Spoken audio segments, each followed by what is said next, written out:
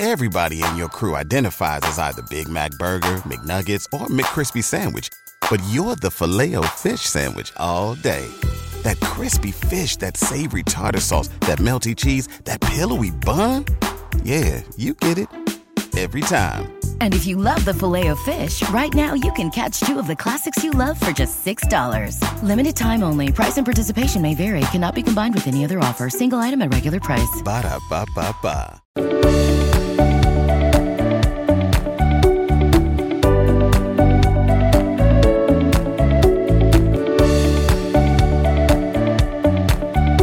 Hello and welcome back into another episode of Believe in the ATP Tour. I'm your host, Jacob Sersosimo, and today you're listening on the Believe Network. Now, today we continue the summer of Nick Kyrgios and everything great that he is doing in the sport of tennis, but spoiler alert, it doesn't end as grand as it did in Atlanta or in Washington. We're talking about the tournament going on in Montreal, the Masters 1000 tournament going on in Canada that happens every single year, right before Cincinnati, right before the U.S. Open. This tournament is the National Bank Open presented by Rogers. What an absolute long name for a tournament. I'd rather stick to like something like the U.S. Open or the City Open. But National Bank paid enough money that they get their own name on this thing. So let's look at the draw. I already showed you and told you last week, kind of laid out who was in this tournament. I mentioned the big matchups that would be there. Daniil Medvedev, the 1 seed, Nick Kyrgios, the playing in right into the 1 seed. I mentioned that Shapo and de Minaur were going to have a first round match that could go not great for one of them. Obviously it did. And then I talked a little bit about who was in this tournament, who are some surprises, and kind of who I was looking forward to watching. I was looking forward to watching the Canadians, but unfortunately FAA lost to Casper Ruud in the quarters. But at least he made it to the quarters because Shapo lost first round in this tournament to Alex de Minaur, which isn't completely shocking, but kind of disappointing if you're a Canadian fan because Shapo doesn't even make it out of the first round of Montreal. Let's go straight to what everybody was watching in this tournament. Nick Kyrgios playing Daniil Medvedev. Now, Daniil Medvedev, the 1 seed in this tournament, obviously the number 1 player in the entire world, losing in the round of 32, the second round of this tournament, to Nick Kyrgios. Now, going into this match, Kyrgios was saying things like people were counting him a big underdog, and they were also like asking him all these questions, and he goes, he's the number 1 player in the world, and we just both came off of, big wins last week. So he's like, it's pretty much just, a contest to 2 guys that are playing really good tennis right now. Very true. Kyrgios goes out there and beats Medvedev in 3 sets. Kind of a controlling last 2 sets. He loses the first set in a tiebreaker, then wins 6-4, 6-2 in the last 2 sets. And afterwards, in a press conference, they were asking him, like, are you surprised you did this? Do you think this is sustainable? All that stuff. The reporters were asking him stuff like that, and he pretty much straight up came out and was like, guys, I've beaten good players before. Like, I can do this. I can do, good things and win big matches and beat really good players, top players in the world. I can do it. And the confidence from Nick Kyrgios right now, unmatched. And I think a lot of people forget how confident he is in himself sometimes because he believes he can beat all those guys. And to be honest, he can beat all those guys. He does beat top players in the world. He has beaten Djokovic. He has beaten Rafael Nadal. He has beaten the top players in the world. And so he can do this on a tournament to tournament basis.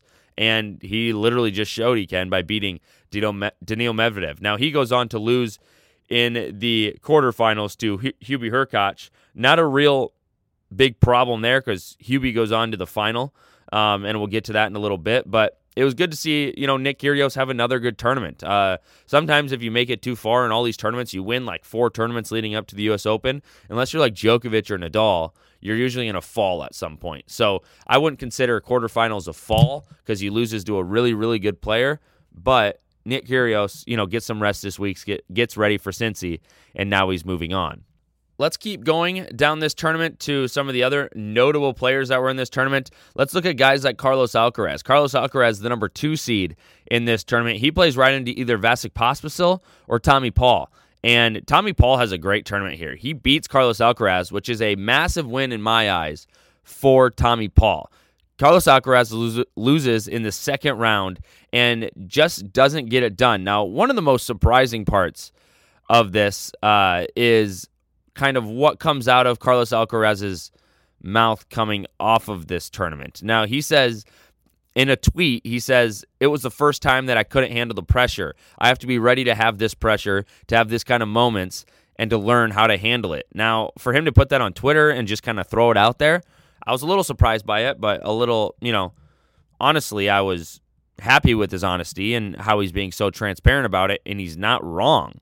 Carlos Alcaraz does need to learn how to deal with this pressure, but he's so young. He's like 20 years old still. So it's not shocked that, he's going to have learning curves like this, and that's just part of the sport, and that's just part of being young. Better here in Montreal than at the U.S. Open, and he still seems to play big-time tennis in big-time spots.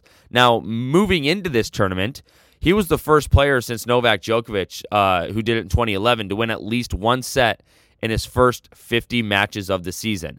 That was him into this tournament. He had won a first set in his first 50 matches of the season. I mean, this kid, the way he's been playing this year, there's a reason he's must-see TV. There's a reason he's selling seats to all these massive tournaments, and he's so young because he is so entertaining to watch, and he is going to give you a battle every single time he steps on the court. Now, he does lose to Tommy Paul in 3 sets, so he keeps that streak going. But Carlos Alcaraz, an absolute gem to watch on the court. Now, Tommy Paul, his side of it, he now has a positive record against top 10 players in 2022. He is 3-2. And this match wasn't anything like real fast. This was a match that is a typical, I think, Carlos Alcaraz battle. It was 3 hours and 20 minutes. It was a tiebreaker in the first set, a tiebreaker in the second set, and then Tommy Paul comes out and beats him straight up 6-3 in the third set. And this is one of the biggest wins for Tommy Paul's career, to be honest, to beat the number 4 player in the world and get to the last 16 in Montreal. An incredible feat. And it was honestly really, really good to see Tommy Paul playing this type of tennis and playing really good tennis, especially, it's always good to see an American play well. And I think, I don't think I speak for myself when I say this. I think there's a lot of people out there that feel this way. But when Tommy Paul and Taylor Fritz were coming up, a lot of people were just hoping they weren't going to be busts, right? They were kids coming up. They were so young, and they were just, sometimes they hung out with guys that hadn't achieved great things at the time. And that's not a diss at anybody, but it's just, America has been hoping for the next big thing for a long time. And I love to see that, these guys are turning out and they are turning into top players. Now we'll just see if they can hit another level. So seeing Tommy Paul do this, a lot of promise for American tennis, and honestly a lot to look forward to moving into the U.S. Open. Now let's get a little bit more into this tournament that was going on in Montreal. Now, if you look at the bottom half of the bracket, there was a guy by the name of Jack Draper that was playing outstanding tennis. He wins in the first round against Hugo Gaston. Not an easy win there. He wins 6-2, 6-3, makes it look easy. And then he goes on to beat Stefanos Tsitsipas. The number 7th ranked player in the world, Stefanos Tsitsipas, loses to Jack Draper in the second round. A lot of second round exits in this tournament for big name players. Stefanos Tsitsipas loses in straight sets, 7-5, 7-6, and 4 in the tiebreaker. And then he goes on to beat Gael Monfils, and Monfils went down. It didn't look good. It was good to see Monfils back on tour, back doing things. I don't know exactly what it is yet, but he was like running and he just like kind of went down. So obviously not great to see if you're, Monfils' camp or really a fan of the sport or the fan of Monfils. But unfortunately that did happen, even though Draper was winning pretty handily up to that point. Then that takes us to the quarterfinals where Draper plays Pablo Carreño Busta. And this is the part where I'm going to transfer this kind of talk of this tournament straight to PCB, Pablo Carreño Busta, who cruises by Jack Draper. And then he goes on to beat Daniel Evans, beats Dan Evans in 3 sets. And then he goes on to beat Hubie Hurkacz in the final to win this tournament. Now, he had to beat some dudes to get to this point. Listen to who he beat the whole way through. First round, Pablo Carreño Busta beats Matteo Berrettini. Then he beats Holger Rune. Then he beats Jannik Sinner. Then he beats Draper. Then he beats Evans. Then he beats Hubie Hurkacz. An amazing week for Pablo Carreño Busta. And for the first time, he made the final in a Masters 1000 tournament, and he did win his first Masters 1000 tournament. What an incredible feat for this man. He, at the age of 31, gets into his first final and really takes control of it. He now has 7 ATP titles to his name. He got 2, both on clay, in 2021. And then he got a clay court in 2017. But his hard court wins have been Winston-Salem and Moscow in 2016, hard court in Chengdu in 2019, and then now, 2022, the Masters 1000 in Canada. A great, great, great win for the Spaniard moving forward. And he will be somebody to look forward to and somebody to really get excited about as we move forward into this U.S. Open. The Spanish players are going to make a big crash, I think, at this year's U.S. Open. Look at PCB, Pablo Carreño Busta. You look at Carlos Alcaraz really starting to learn from, the pressure that he's getting and starting to probably play really good tennis, I think, right around the U.S. Open. And he seems to do well in big moments other than, the hiccup that he had in Montreal. Then you look at number 3, and that is, I hate to say number 3, but the third person I'm going to name is Rafael Nadal, who is playing in Cincinnati, rehabbing from his abdominal. So a lot of good things to look forward to when you look at the Spanish players moving into the hard courts. It's cool to see them transition to being really good on hard court because usually they get labeled as clay court guys. But for them to come over here and have success, Pablo Carreño Busta playing Hubie Hurkacz, someone tweeted this and said, that's not necessarily the blockbuster final that, the Canadian or the National Bank Open or whatever in Canada was looking for, but they said the fans still turned out for it and respected good tennis. So obviously that's what the sport's all about, and there's a lot of people that respect really, really good tennis, but man, Pablo Carreño Busta, what a week he had, and it's really good to see, to be honest. All right, let's move on. Let's go to Cincinnati. That is where a lot of the players find themselves this week. It's a normal thing to go straight from Montreal to Cincinnati, and this is one of the biggest tournaments of the year. The Western and Southern Open, the Masters 1000 going on in Cincy, and what a tournament that it's going to be. There's a lot of big names there. You look at guys like Rafael Nadal showed up for this one. Medvedev is there also, but the names in this tournament, you look at the top of the bracket, look at the first 5-10 names I see. Medvedev, Vanden Zandschulp, Cressy, Paul, Brooksby, Shapo, Dimitrov, Fritz, Kyrgios is in this. He plays Davidovich Vankina in the first round. I mean, the names go on and on and on and on.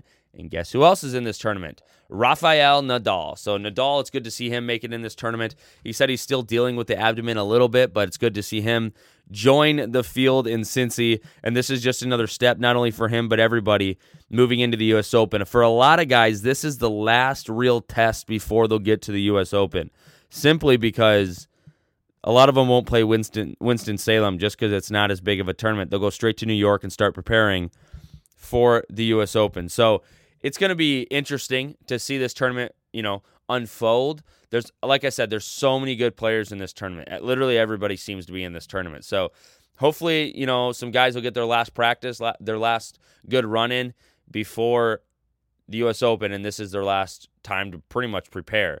So, I mean, it's crunch time. This is it. I'm not going to really preview this one too much just because, there's not any real big significance to it.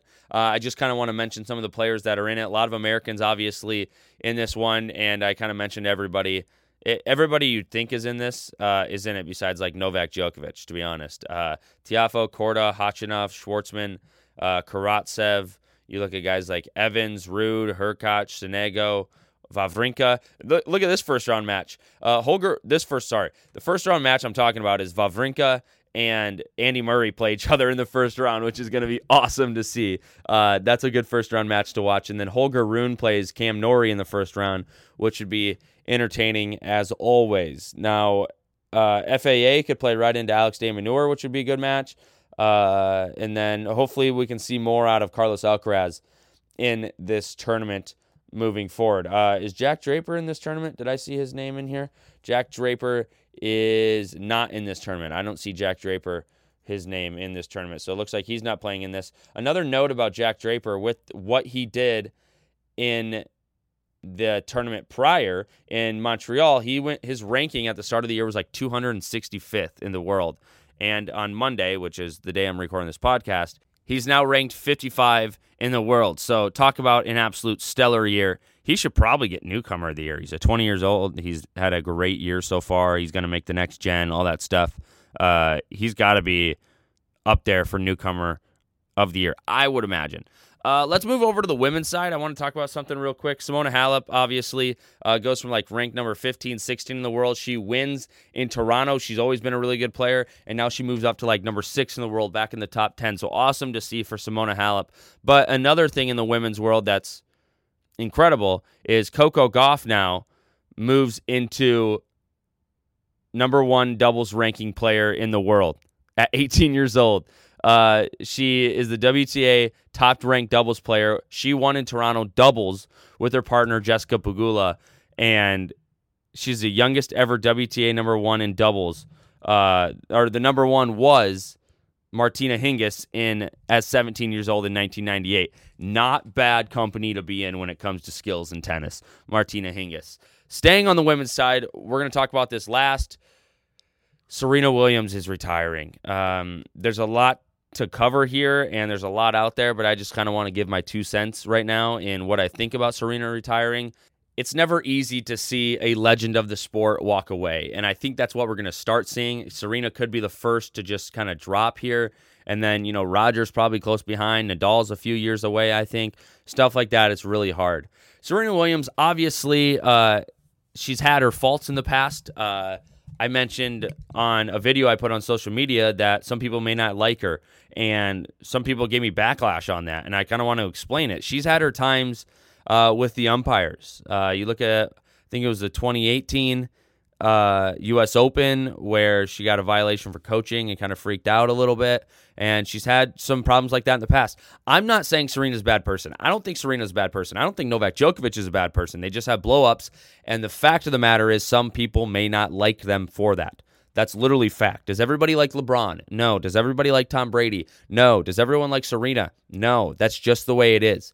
But you can't deny that she's been a great ambassador for the sport of tennis. When you watch the movie King Richard and, see her roots and where her and Venus came from and how they became so good at tennis, and now that they get in the sport of tennis, they make names for themselves, and now when you say Serena and Venus, you only got to say their first names because everybody knows who they are.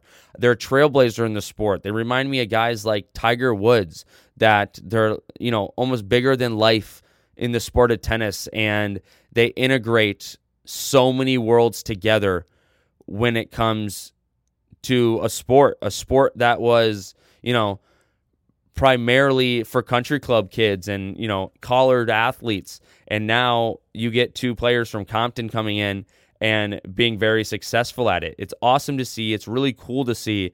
And they've transformed the sport of tennis the way it is. Her and Venus have. But she said she's evolving away from the sport of tennis. She doesn't want to use the word retire, but I wouldn't be surprised if the U.S. Open is her last tournament. Wow, what an incredible career. 23 Grand Slams. She's won it a few times at the U.S. Open. Hopefully she can make a run again. She's obviously not at the same spot she has been at the U.S. Open. As far as tennis-wise, I don't know if it's her conditioning. I don't know if it's her strokes, but she hasn't played that much tennis, so it's not expected for her to go out and win the U.S. Open. There's a lot of really good players out there that could win the U.S. Open. It's kind of like when Roger comes back. Are we expecting him, to win Wimbledon right off the bat? Maybe, but it's probably not realistic. But it's definitely not realistic, I don't think, for Serena. She lost in Wimbledon, she lost in Toronto, and she seems to kind of be just taking this farewell tour as it is. It's kind of sad to see when somebody's so good, this happens to them. But she's like 40 years old. To still be playing competitive tennis at 40 years old is an incredible feat. And so it is going to be sad when Serena leaves the game. I think it's going to be sad. She's brought so much to the game. She's meant so much to women's tennis, so much to American women's tennis, so much to tennis in general, sports in general, women's sports in general. A trailblazer, like I said earlier, she's integrated a lot of things. Sports and business she's done really well at. And what a flex to absolutely call it quits in Vogue magazine. I think that's an absolute flex from Serena Williams. So it is going to be sad to watch her go. It really is. I'm looking forward to what's next for her, and I really hope, I think she will stay involved in the sport of tennis. She mentioned that her kid wants, a younger sibling, so that may be where she goes next. But wherever she goes, I'm sure she'll do great, and I can't help but be grateful as a tennis fan for everything she's done for the sport. There's been some good, there's been a lot of good, a few bad, but at the end of the day, we're all humans, and that's going to happen. So thank you, Serena. I'm thankful that she chose our sport to be really good at and not a different sport. And I think the sport of tennis is better with the Williams sisters in it, for sure. That's going to be it for this episode. Thank you for listening. Appreciate you. Got a little long-winded at the end, but thanks for sticking along this long in the podcast. And we'll get another one out next week, recapping Cincy, and the U.S. Open is literally right around the corner. Peace.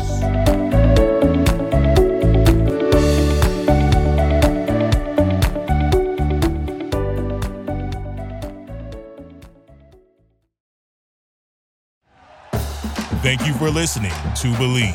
You can show support to your host by subscribing to the show and giving us a 5-star rating on your preferred platform. Check us out at Believe.com and search for BLEAV on YouTube.